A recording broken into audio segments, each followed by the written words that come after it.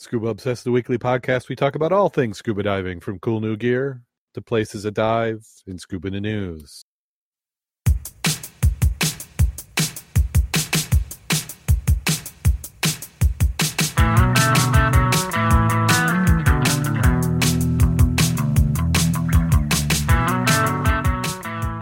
Scuba Obsessed episode 425 is recorded live October 31st, 2019.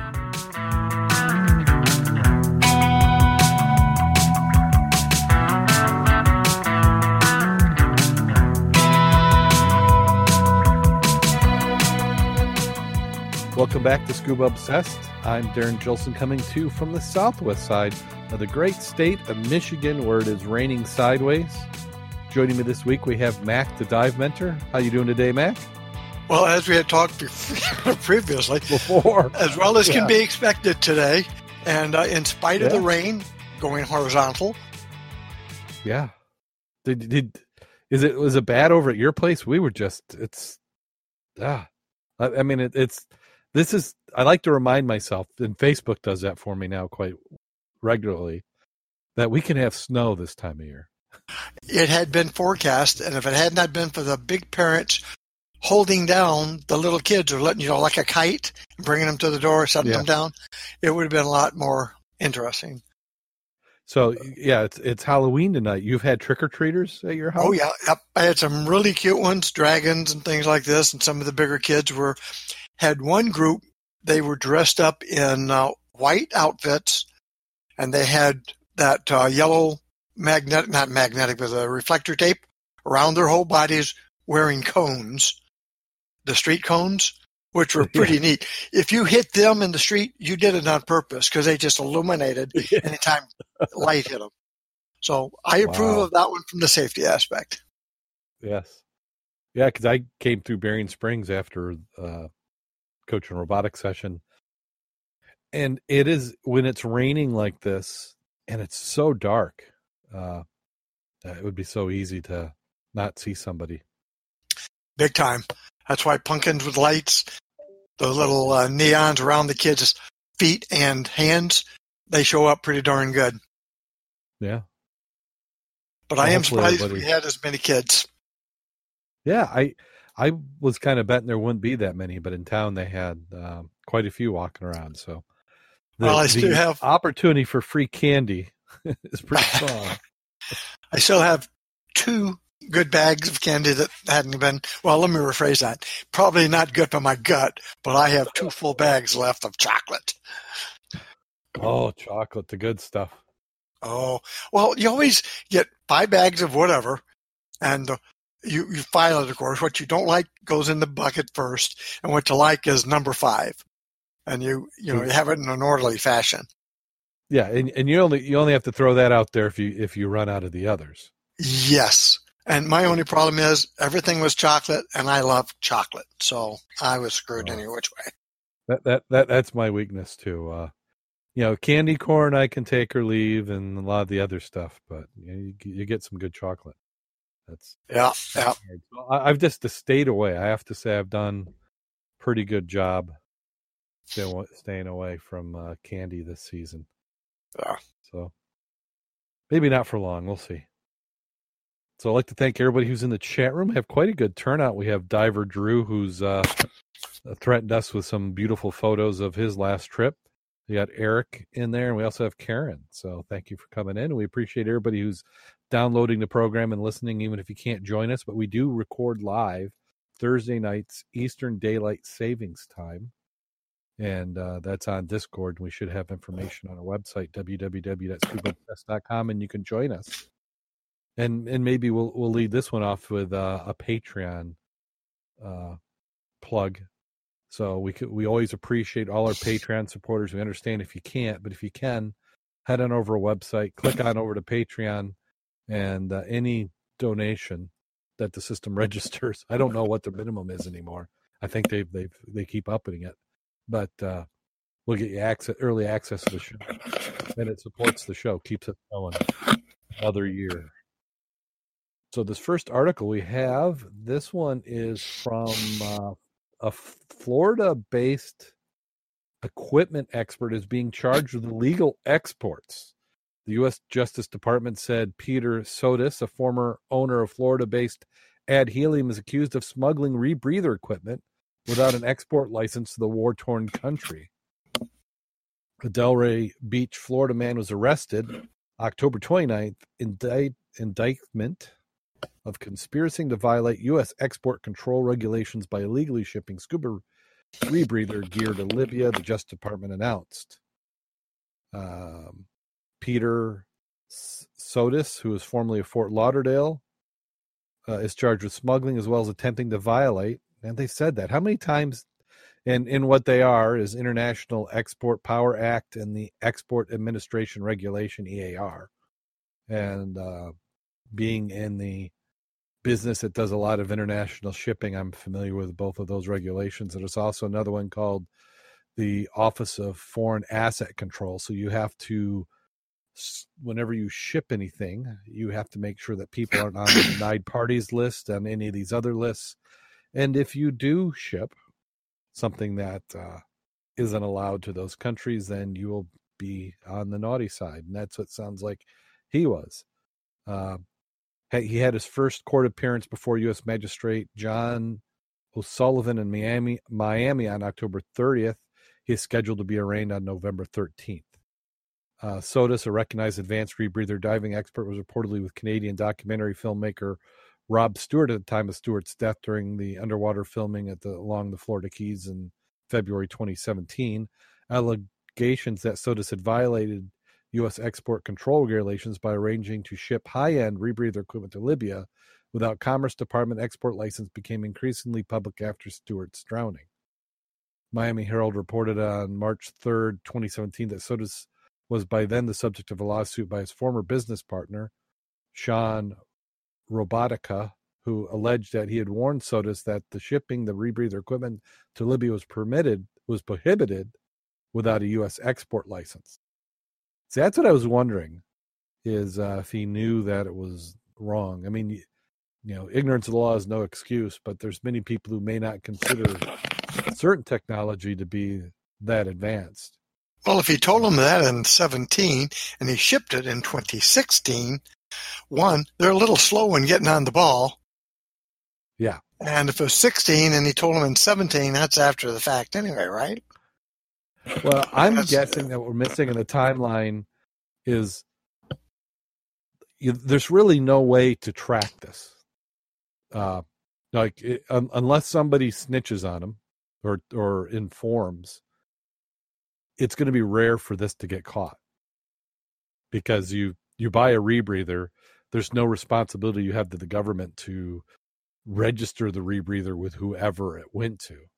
Or sell it when you're done. Right. So he shipped it over there. I mean, then that was the illegal act.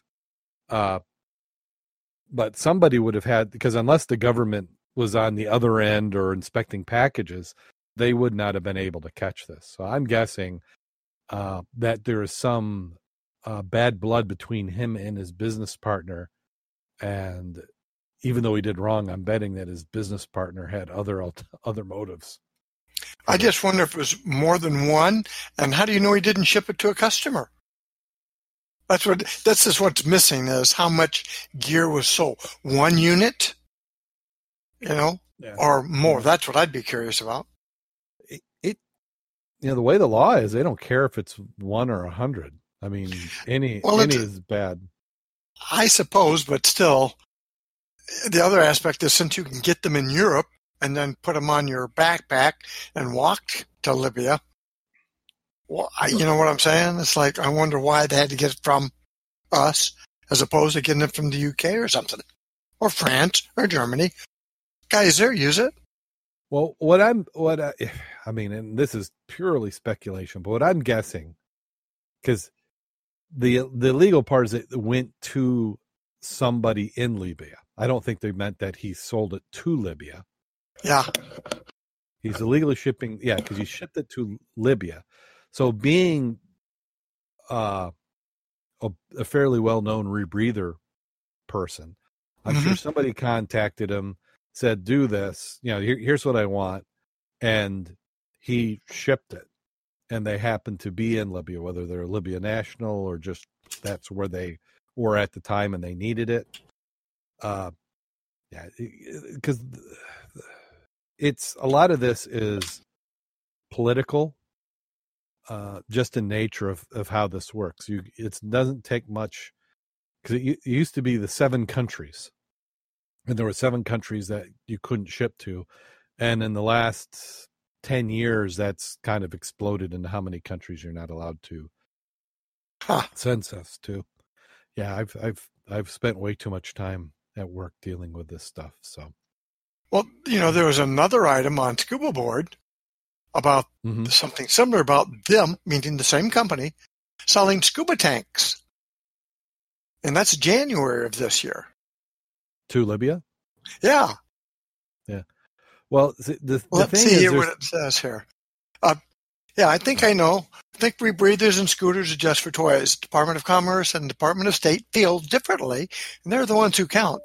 Don't forget that in 2002, every person who was certified by any trading agency in the USA on a rebreather was background checked by the FBI.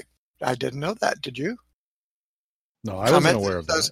That's a fact. It's serious business. Terrorists are using rebreathers to infiltrate Israel. Criminals are using them to swing drugs across the Rio Grande. Criminals building submarines to deliver drugs to San Diego. All of what we love is technical diving equipment. This is dual-purpose technology, and if you screw around with exporting the stuff to bad people, you're asking for it. And that's that people go to prison for violating the ITAR, which must be what you just said. Yeah, there's quite a few lists, and I kind of blend them all together because violating any of them gets you in trouble. So usually what you do, and the thing is, it's not as easy as you think, because what they'll do is they'll have somebody's name on the list, and it might be Billy Bob Jane, and it may be Jane with a Y. Well, if somebody spells it differently, but it says the same, you have to stop it. So we had to write software that would detect misspellings, and we did what we called a sound X, where you converted the name into phonetic, and then you compared any name phonetically to other names phonetically to see if they would match. Because, the penalties are pretty severe if it doesn't go. And at the time, we were also doing products for big, large multinational companies that have fruit logos and stuff like that. So you can't. They don't want to get in trouble any more than you do, and everybody's in trouble. The shipper, the carrier, the company. So you go and do it. Well, I thought it was interesting from the aspect that if that was all done in 2002, he's been in business that long, and it's not just him, but countrywide. And then this item here about illegally selling tanks to them is in December of 2016. One would have thought he'd have been way up on a watch list and would have pretty much knowledge of that and not be doing something stupid that by now I would imagine he'd know is not correct. Yeah. That's interesting. Yeah, I would think so, but it's hard to tell what the timing is. And then also maybe that they knew about it and were just seeing if it would happen again. As part of the article was saying, then this is back to the 2016 item I'm looking at. The guy that complained about him, he's not in Dutch with the FBI because he has protective custody. So since he's cooperating, they won't charge him with anything. But obviously, if he was a partner, he was part of that. Because right. I didn't know exporting SDVs or scooters, that's also an item for international arms consideration. That's amazing. There's a lot of stuff, and some of it's not specific. You have to look at it, or we run into it. Sometimes we're doing like software. We're shipping software. Back in the days, the internet existed, but you shipped CDs, and you had to be careful what was on that particular CD. There are certain versions of operating systems that aren't allowed to go to certain countries with certain features. So you usually had, had to make sure they were the correct ones. Hmm. Also, because we were, in the print industry, depending on what the content was, could be, and you could ask for exemptions, or there were certain exemptions. Like usually, a lot of our customer are medical associations, so we could usually get exemptions for their titles to be approved to send, because just because the country's bad, the dentist or the doctor in that country still wants to make sure he's got accurate information Right. on how to treat people. One of the items they were selling on those tanks said they were non-certified tanks. Now, I'm not sure what a non-certified tank is for scuba. Any idea what that would mean or be construed as? I haven't heard that, but could that be a tank that maybe wasn't? Could it? Because I'm just imagining that all tanks. Well, we can do a Google search. We got the great big book of everything. Because I was thinking, if you build a tank, who builds tanks not to some standard? Well, what I'm wondering is maybe like all tanks start the same, but maybe the certification. Okay, it says everything you should know about compressed air receiver tanks. It says a non-code certified tank should never be used. Now I can't find it.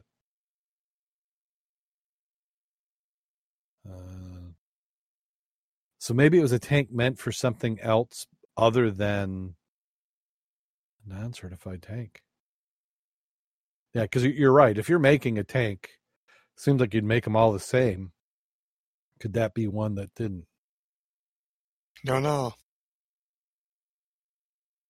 Okay, so one of the questions is it important to have my tank ASME certified? It says yes, a non-code uncertified tank should never be used. If a tank is not certified, there's no standard guiding its manufacturing process or testing procedures. So I can't think of why or how. I mean, well, it's like I've taken my oxygen tanks, my old ones, the baby ones. That's what were my bailouts. They're certified tanks for a certain pressure. Right. So all I do is change out the valve on it. That's not an issue there. It doesn't void the ability of the tank to hold pressure. Right. So there's got to be more to it. So if you know, send us a line, and we'd be interested in finding out. The show at ScubaObsessed.com, and that should get to us. And then how about this article? Yeah, that was interesting. And it wasn't really obvious what it was about right at the beginning. Take a look at this next one. We've covered this one several times over the years, and it's this giant blob, and then the author says you'll never guess what's hiding in this giant sea blob. In a video that was recorded by researchers who are diving the waters off the coast of Norway, a giant alien-like blob appears. The strange object seems utterly otherworldly, but once the camera gets a bit closer, the blob begins to tell its secrets. As the video description explains, a gelatin-like orb is actually a massive egg sac. Its creator, a squid, deposited hundreds of thousands of tiny eggs inside, where they slowly grow and mature into a baby squid. The egg sac was floating around halfway off the ocean floor at a depth of about 17 meters. As you can see in the video, it's absolutely huge. Divers weren't specifically hunting for the egg blob, but weren't targeting any deep-sea wildlife at all. The trio, including cameraman Ronald Roche, had departed Rev Ocean research vessel to explore World War II-era shipwreck at a depth of about 200 meters and ran a strange object on their way back. It's an interesting sight. The researchers couldn't identify what species of squid made the particular blob. The sac looks like something straight out of a science fiction flick. These big, weird blobs are just part of the squid's life cycle. Once the squid are old enough to fend for themselves, they depart and do what they survive best at the dangers of the ocean. That's pretty cool to be able to see that. That'd be interesting to see that, because at first you'd be like, what the heck? And I'm guessing by their experience and where they're at that they were aware of what it was. Yeah, I'm taking a little gander at the video of it right now. And That's if you saw that, you would be hoping you had a camera because nobody's going to believe you that you got this big egg sac with some alien creature living inside. Well, and we all know how size is tough to gauge and communicate. So if told somebody this egg was the size of a person, people are thinking you're exaggerating. But that is easily the size of a person. And the closer on some of these shots, you can see how the color actually comes through instead of the little blue-green. I just posted the YouTube part of it. Somebody else could take a look at it, but it is interesting. Weird, but interesting. Now, somebody's going to say, well, you know what that tastes like? I don't know. Taste? What? You puncture, and you get a lot of them together and you squish them, make an octopus cake or something. I don't know. Maybe like the biggest omelet ever. Maybe some of the pictures later on in this video are pretty decent because until you get maybe halfway through that video, you can't see all the little guys in the middle of that floating around. Yeah, so that'd be fun. Interesting to see stuff like that. Yes, then I'm saying, what about the shipwreck? Tell me about the shipwreck. But they didn't say anything. Maybe it was one that was already known. Well, next we have some Michigan State students, alums, to turn oceanic. Yes, oceanic. Oceanic. I don't know why that just looked funny to me. Trash into recreational treasures. They said, what is trash can be remade into treasure. 5 Spartans had planned to convert oceanic plastic pollution in the water into recreational fun. Every year, 8 million metric tons of plastic ends up in the world's oceans, affecting 700 million species, according to Ocean Conservancy. When wildlife like birds and sea turtles ingest plastic, cause life-threatening problem. The group of Michigan State University students and alum who launched Tidal Aquatics this year plan to repurpose the pollution into exciting water experiences. They'll start with snorkels. Snorkeling is popular in the oceans around the world. As an avid snorkeler and scuba diver with a passion for the Great Lakes, MSU senior Alexander Winholtz had searched the water-related career path with his final major in entrepreneurship and innovation minor. He wondered what he could do to reverse damage to the oceans, plants, and animals caused by pollution. Earlier this year, he used a class project opportunity to turn his passion into a career. I pitched the idea of creating an aquatics company focused on providing people the opportunity to explore the very waters they are helping clean up. Winholtz, 21, of Traverse City. Oceanic pollution is a very serious problem that needs to be addressed. The class project brought in 4 partners and provided a jump-off point for Tidal Aquatics, which uses a tagline, Re-Oceaning the Future. The plan is to release the company's first product at the end of the year. 2 snorkel models, a straight tube and retractable tube, are expected to be made of plastic recovered from the Atlantic and Pacific Oceans. Other water-related products, such as swimsuits and apparel, are in the works. Not only will the snorkels be environmentally friendly, they'll also have a design that increases portability and offers maximum mouth comfort, Winholtz said. But Winholtz hopes the use of plastic pollution will be a big draw as it provides an avenue for the public to easily make the difference for life all over the world. The group expects to start by purchasing reclaimed plastic from online vendors such as 4 Oceans. The startup funding of $2,000 he won from the Hatchling a Business Idea contest in June is helping them get started. We're now on the road to a full business, Tidal Aquatics co-founder Tori Albrecht said in a Facebook post. Keep an eye on Tidal Aquatics. Will hopefully be launched and selling water sports and beach gear by the end of the year.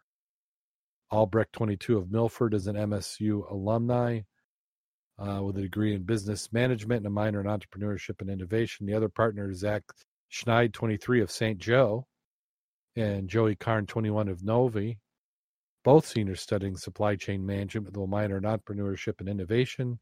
Alexander Glissa, 27, of Romeo, senior studying business management. It's amazing the degrees that they're coming out with now. Oh, yeah. Supply chain management. Yeah, I thought it was interesting. Yeah. I was going to say, the balloon fragments they were showing, that's from Lake Michigan near Palisades Nuclear Plant. Oh, okay. I posted that in the chat room. That you said what? You've I posted it on the site here, club site. oh, I thought you meant that you were the one that they used your image. Oh, no. Okay. Well, yeah, it'll be interesting to see what they can do. I tried to kind of I'm not so much sure I'd want a idle. straight snorkel like they had, but a collapsible one. Now that's a different story because then it fit a lot easier into your BC pouch or something if you didn't want to be wearing one. Yeah. Well, I'm visiting they've only got $2,000 to get started up, so I think this is kind of just the introductory product. So I mean, hopefully they can make something out of it, but it's the challenge is going to be is it's an idea that people will like, but you still have to have a good product. Yeah. And, oh yeah. And looking at this, I mean, from a snorkel design, I'm not sure that's unique enough Mm-hmm. or modern enough. I mean, that's just kind of the basics, but this could just be their initial prototype plus plastics. There's a lot of challenge just in remanufacturing plastic, so I'm sure they're working through it. We'll keep an eye out and see if this ends up coming anything. Yeah, because the big challenge is, like you said, sorting, because plastics of different consistency have different melting points, different uses, and contaminants. So that could be a real challenge. Well, and some of it can't even remelt. So Right. it's all dependent on how it was set and what's the process going to be. And even in using virgin plastics, dyes are expensive. I mean, that's a huge expense. But we wish them luck and hopefully it works out. And then newly discovered shrimp live in a whale's mouth. Amphipods, a large group of small shrimp-like creatures, can be found around the globe, pretty much anywhere that holds enough moisture, from deep-sea dwellers chomping on Cold War nuclear bomb particles to humble swimmers living in cave streams in Illinois. These crustaceous scavengers have adapted to all sorts of environment. Now, another strange locale can be added to the list with a new amphipod species going with it. Researchers found a new kind of amphipod living in the gill rakes of female whale shark's mouth, according to a paper describing new species in the journal Species Diversity. While scuba diving in a fish preserve off the Yamaten village in the Japanese island Okinawa, researchers used a suction pump to collect samples from the big fish, including material from its gills. Lead author O. Tamakawa of Hiroshima University tells the agency France Press that he was surprised to find the creatures inside the whale shark's mouth. In a total, scuba divers collected 357 male amphipods and 291 female crustaceans, and estimated there were at least 1,000 critters partying inside. The creatures, which are usually 3 to 5 centimeters long or 1 to 2 inches, is amazing because they can live in so many different environments, but I didn't expect we would find one inside the mouth of a whale shark. The team examined the species under a scanning electron microscope and sequenced its DNA, establishing that it was indeed a new species of the genus, and I'm just going to slaughter this intentionally, Podocruus. They officially named it Podocruus jinbi, since jinbi is a Japanese word for whale shark, which is the largest species of fish in the ocean. According to the paper, it's not too unusual for amphipods to be associated with one particular animal. Other species of crustaceans have been found living on the surface of fish, sea turtles, and some marine mammals. They're also known to live in other invertebrates. And they go on and talk about some other things, but should we be surprised? I'm beyond surprised sometimes because you see all sorts of relationships between larger critters and smaller critters. When you see what can grow in volcanic acid hot vents, I'm not surprised because what you see down there is like an alien planet. You wouldn't think something could live on an alien planet. Well, what about in those vents down at the bottom of the ocean. That's the same as a freaking alien environment as you can get. Yeah. Yep. And here's one from Australia. Early scuba diver diaries provide new historical view of the ocean. Researchers are able to track changes in Sydney's marine ecosystem thanks to detailed diaries penned by citizen scientists 60 years ago.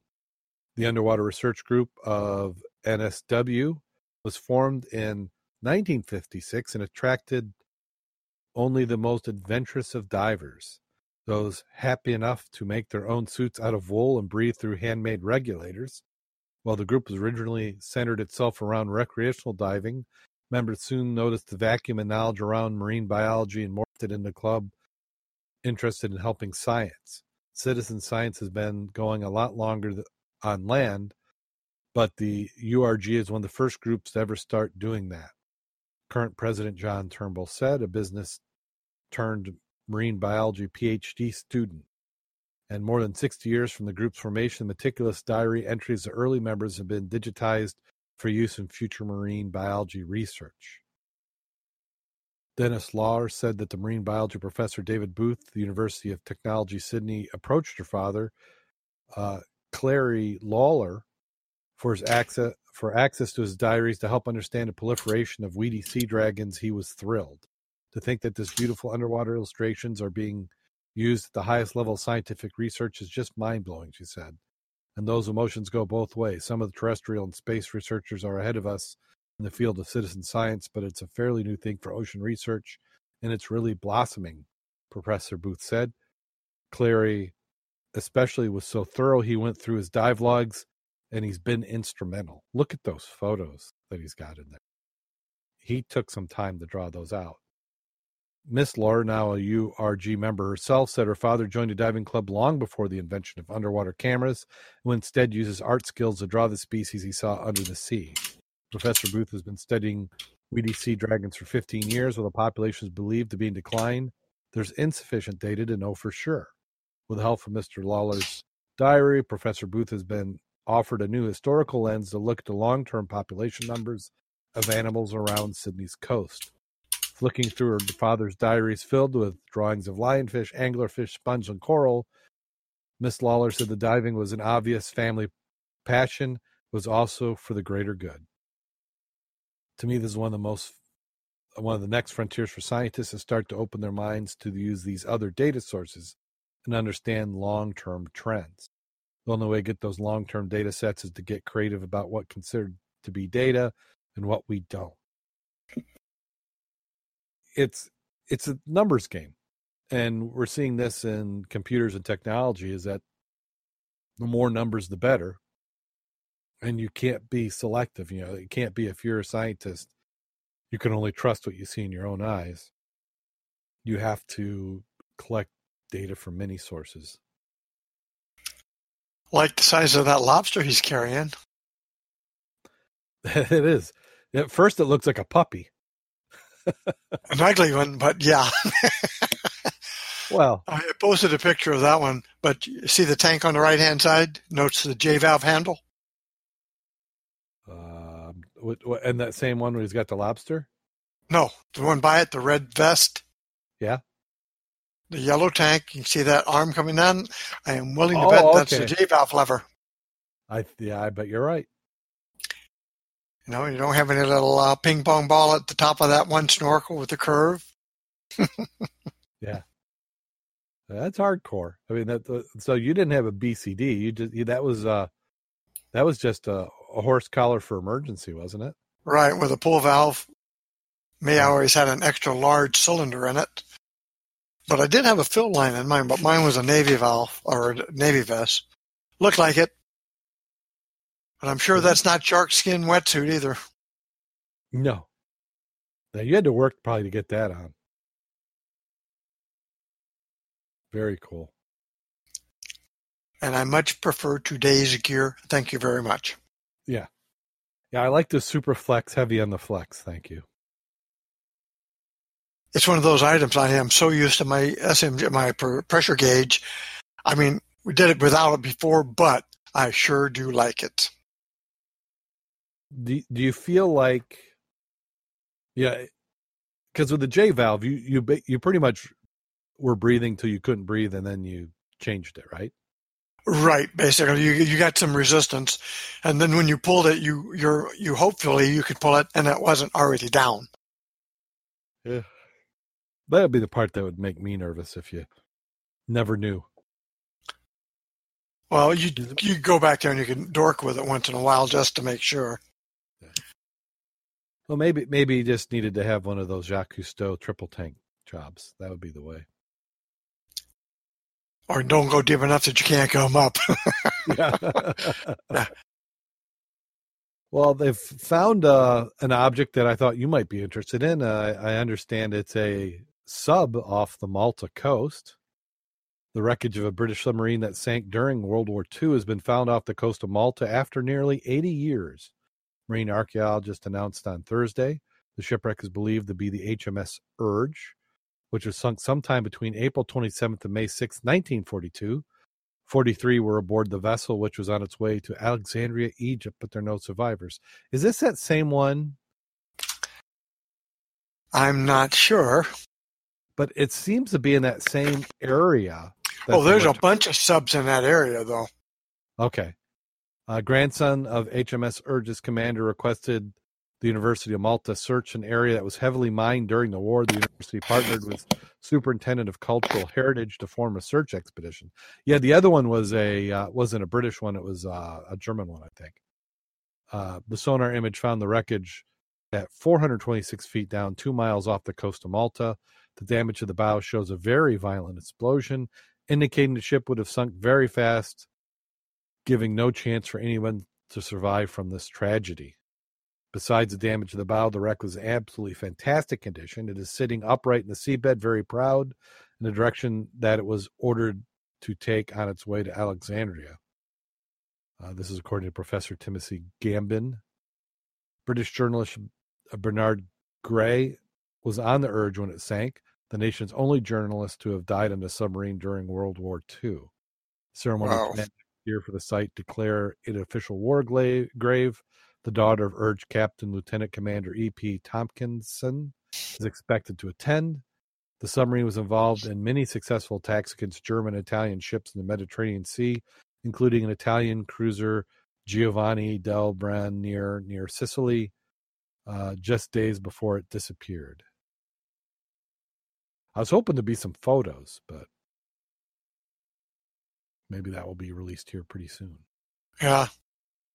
Now, on one that did get some photos, a World War II destroyer has been located by Paul Allen's research vessel, and it is the deepest wreck ever discovered. Is that true? Shipwreck ever discovered? That's what they're saying.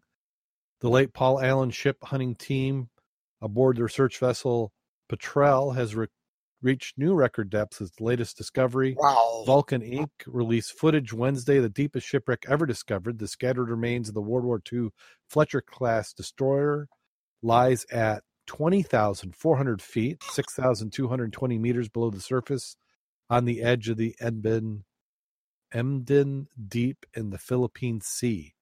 The ship was lost during the battle off Samar, one of 4 battles that occurred between the Battle of Lake Gulf on October 25th, 1944. We believe this wreck to be the USS Johnston DD 557, says Robert Kraft, Director of Subsea Operation for Allen's Vulcan Inc. There's no evidence of dazzle paint scheme indicative of the U.S. hull, and its location suggests the wreck sank later in the battle after the loss of the hull. There were heavy American casualties during the battle, including the loss of 2 escort carriers, 2 destroyers, 1 destroyer escort, 23 aircraft. Japanese forces also took significant casualties, losing 3 heavy cruisers, 52 aircraft during the conflict, according to Vulcan News release. The Johnston wreck is set at a depth beyond the rated operational limit of remotely operated vehicles set down by the Petrel. During the dive, our deepest yet, we encountered challenges that impacted our ability to operate and obtain typical high-quality survey that we strive for, said Mayer, who's also a Petrel ROV pilot. News of the find comes just over a week after Petrel located another significant World War II shipwreck, the Japanese aircraft carriers IJN Kaga and Aggie, both lost during the Battle of Midway in 1942, were discovered. The crew of the 250-foot patrol has discovered more than 30 sunken warships in the previous finds: the USS Indianapolis, USS Lexington, USS Juneau, USS Helena, and the USS Hornet. So they were pushing it. I wonder what the rated depth of their ROV was. I don't know, but 20,000 is pretty significant. Yeah, there's not too many who have gone that. I want to say like Alvin was one of the few who was rated that, and that one even had one of that family had a catastrophic collapse. They used glass globes for buoyancy, and I think one of the globes shattered and it went to the bottom.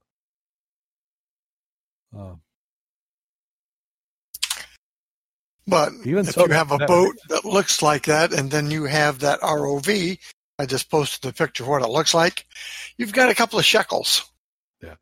Well, and I'm wondering how long will they continue to do this? Because Paul Allen's passed, and I have a feeling that this was stuff that he had in the works before he died. So is this going to continue longer? I had read somewhere also that this boat was for sale. So I was kind of surprised when I saw that, the last couple finds. So they must still be going. Well, they may have some kind of funding for it up to a certain point or time. Yeah, you had the staff, you had it all set, but at some point you have the family or the estate has to decide, is that something they want to do? Right. So that I just went to that to take a look at that ship. That ship has got a lot of stuff on it. Let me tell you. Well, he's been. I'm trying to remember what I was watching. I can't remember if I met the person or just had read about it. But there was, I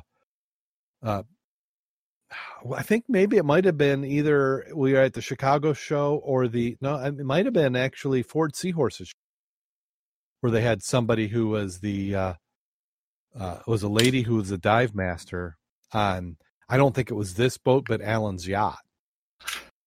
And when she was talking, I can remember thinking, wow, that has to be a job.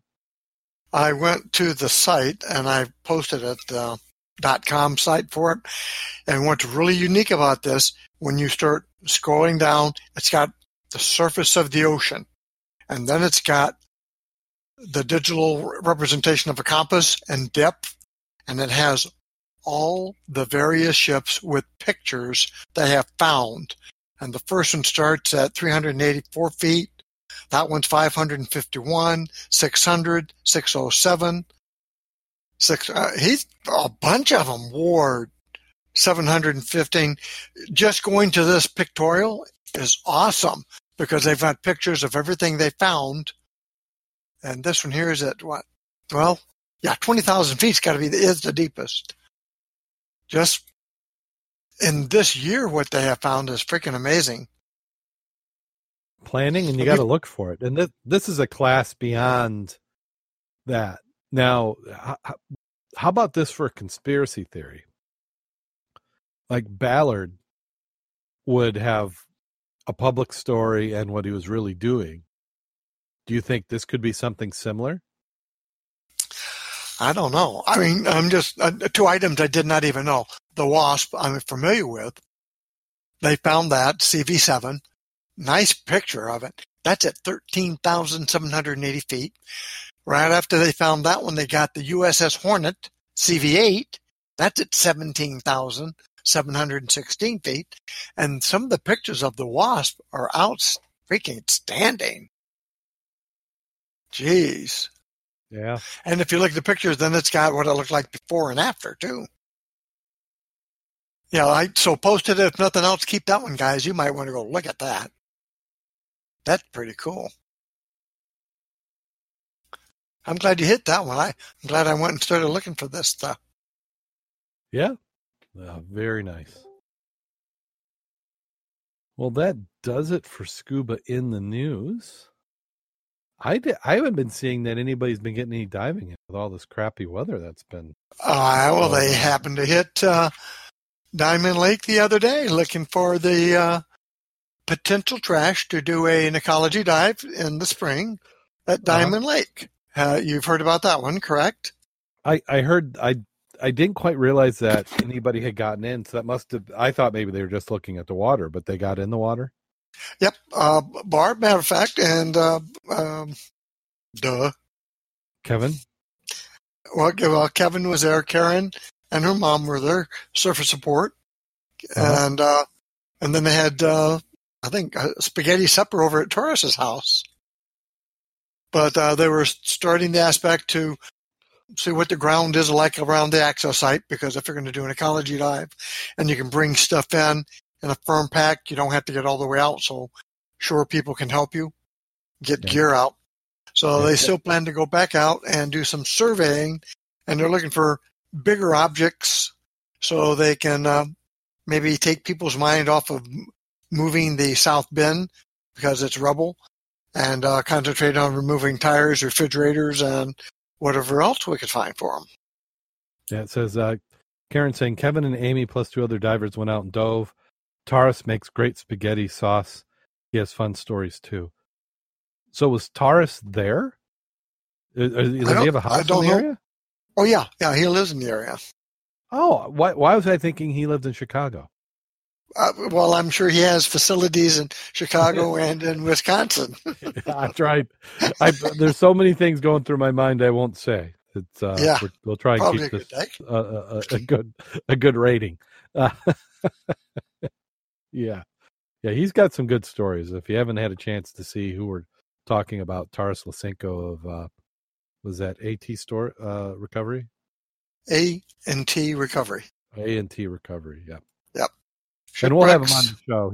He's agreed to come on. I just need to finish his book. I'm about halfway through it. Write up some notes and then we'll have him come on. Okay, well that's cool. So good. Somebody's getting in. But the river, I imagine this rain's not helping anything. That's got to keep it. Other than taking some of the leaves off.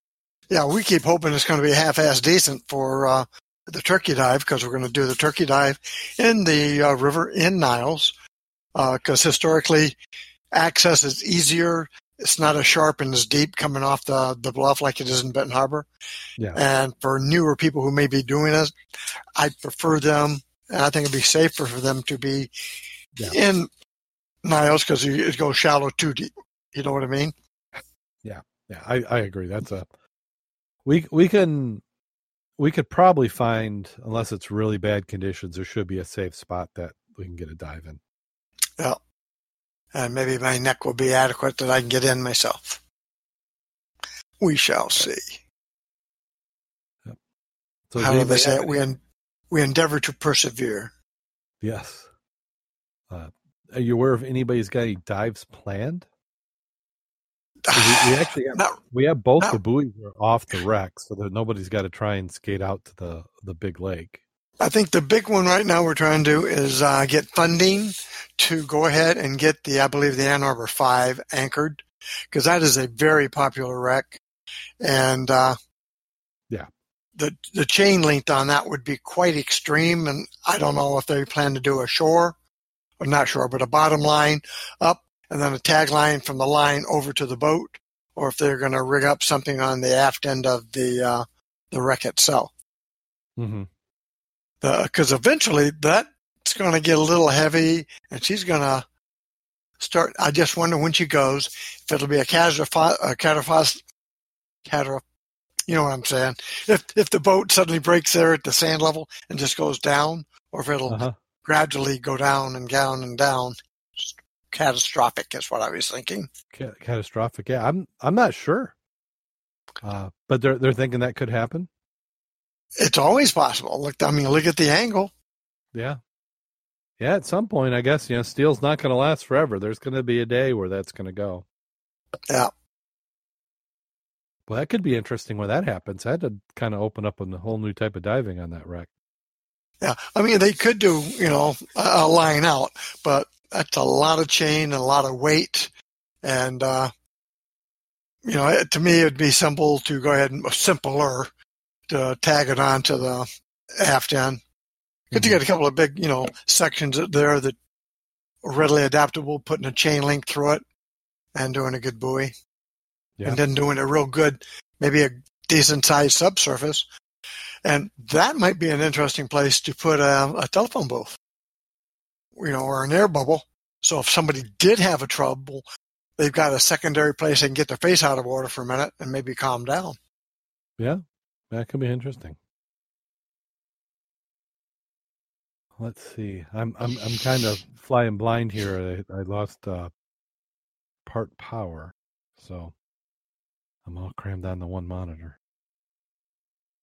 Let's see. Reorganize myself.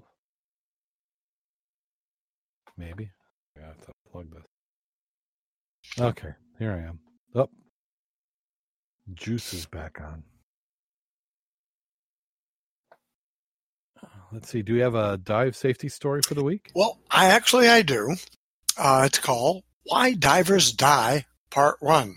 Obviously, we'll be doing Part 2 down the road. And it's interesting because they start right out with the big deal saying being lazy, getting fat, and succumbing to panic are big factors. Do you remember when it was diving that used to be dangerous and sex was safe? It's amazing with so many dives being done worldwide every year, so few people get killed while doing it. That's the good news from the most recent incident reports published by the U.S. and British dive agencies. The Divers Alert Network, DAN, collects dive accident fatalities and issues an annual report. For its latest one, DAN observed that American and Canadian recreational scuba divers, meaning their fatalities, were at a 20-year low.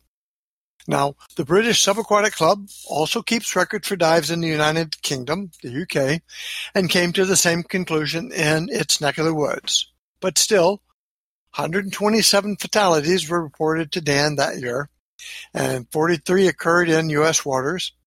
And it's no surprise Florida had the most because it's the state with the most diving activity. We can put this low rate of attrition down to proper training, good oversight by dive center staff, and the application of common sense. But of course, even one fatality is one too many. There are ways and always lessons to be learned from the death of a diver, and since its founding, Undercurrent has published significant dive fatality cases, so readers can better prepare themselves for safer diving. You only dive for pleasure, so why risk your life doing it? Some of the items. Lost at the surface. Divers need to be responsible for their own actions, but boat crews also need to be prepared when things go wrong. As these incidents show, lazy or inept boat crews help to create some worst-case scenarios. In September 2016, Undercurrent wrote a story analyzing what went wrong when 5 divers were lost at sea while diving at a remote island. They went into the water as dusk approached, without lights or any surface signaling devices.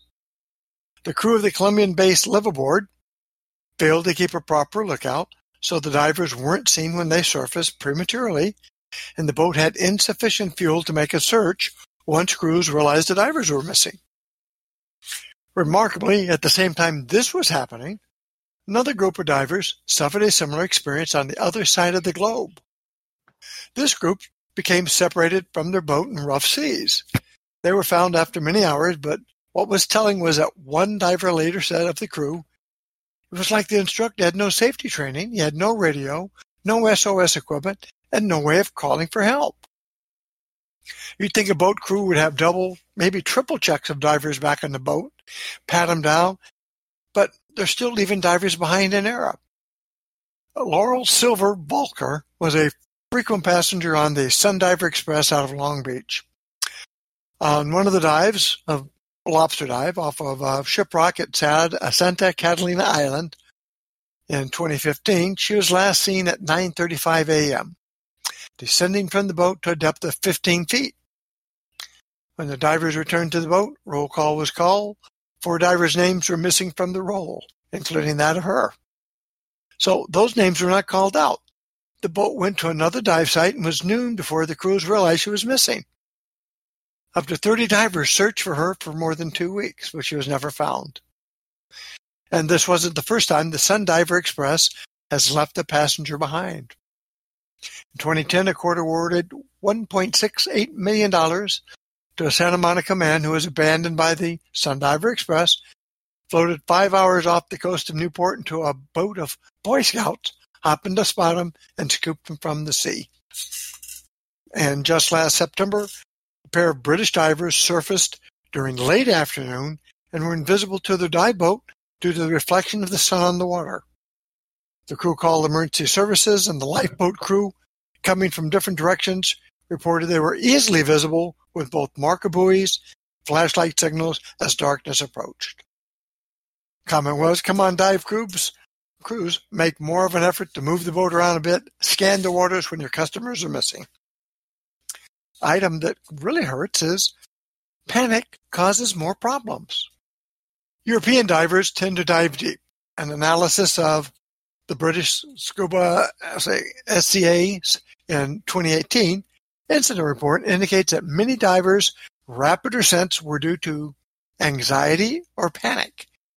Another high proportion was due to poor buoyancy control from weighting issues or problems with gear, including useless and careless use of a delayed surface buoy. Some were caused by irregular rate of free flows in cold water, or divers just mismanaging their air supplies. In the Dan report, a 15-year-old open water diver who was out of practice went out with a newly certified friend who was making his first dive without an instructor. Panic ensued after one diver ran out of air. They fought over the remaining functioning regulator, and the expected fatal results happened. Of the 56 reported incidents of compression illness reported last year in the UK, where deep diving and deco diving is more common, nearly half the dives involved dives deeper than 100 feet, although an equal number appeared to be within the limits of casual computers. 10% were the result of a rapid ascent, 7% in missed decompression stops. If an affected diver can get to a hyperbaric chamber or facility soon enough, the result of a DCI may not be fatal. However, rapid ascent can be, and many of those are due to divers overweighing themselves. Example was an inexperienced novice 50-year-old diver wearing a rented BC, using newly purchased gear including wetsuit, when diving with too much weight. Combine that with a heavy steel tank, it leads to fatal consequences.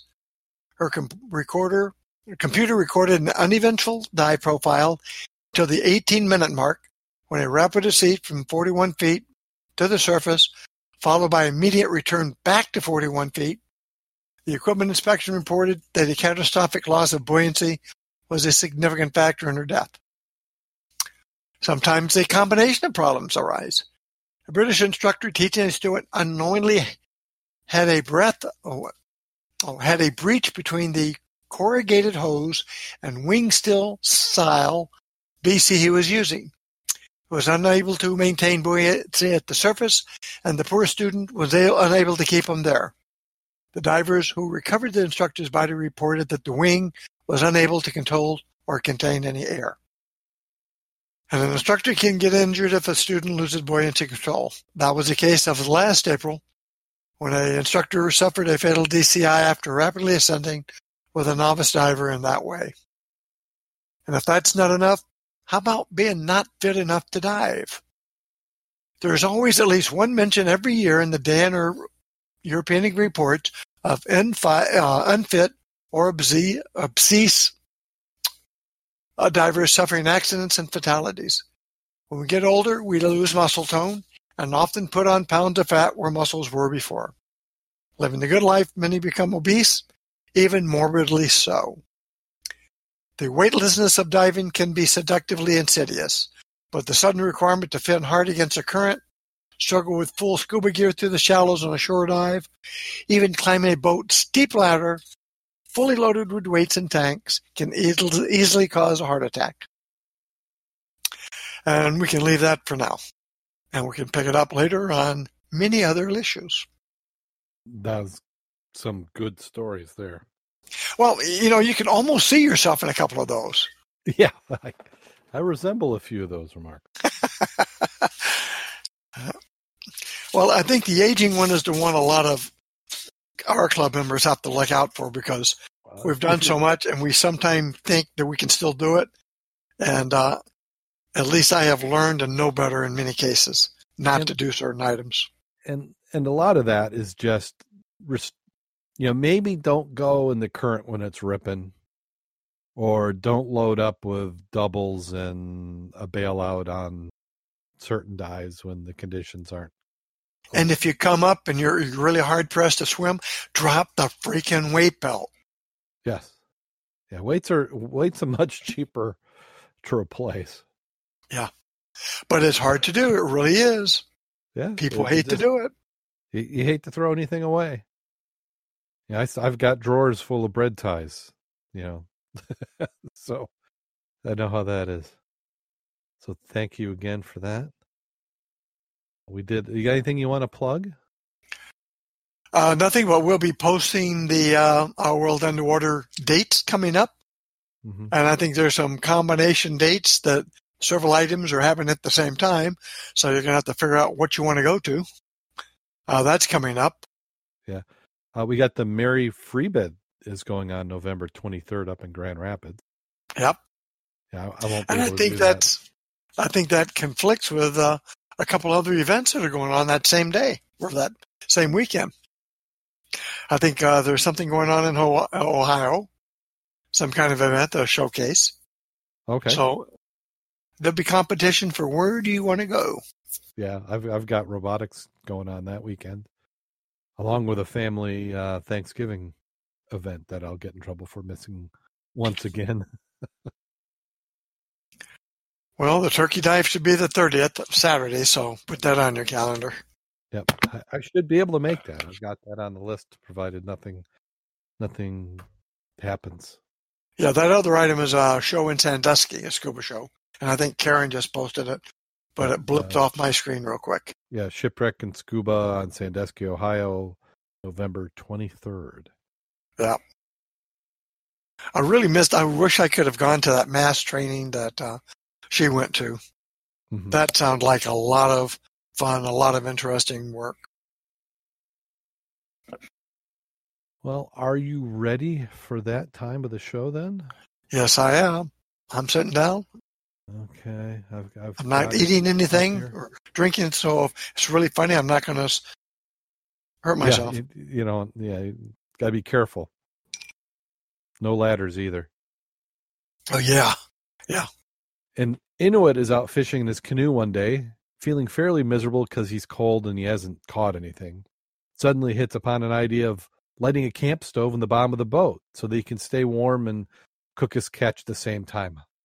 However, before too long, the canoe hits a large wave, causing the stove to flip over and start a fire in the canoe. Not wishing to get burned, the Inuit is forced to swim back to shore, losing his boat and his catch. The moral of the story is, you can't have your kayak and heat it too. I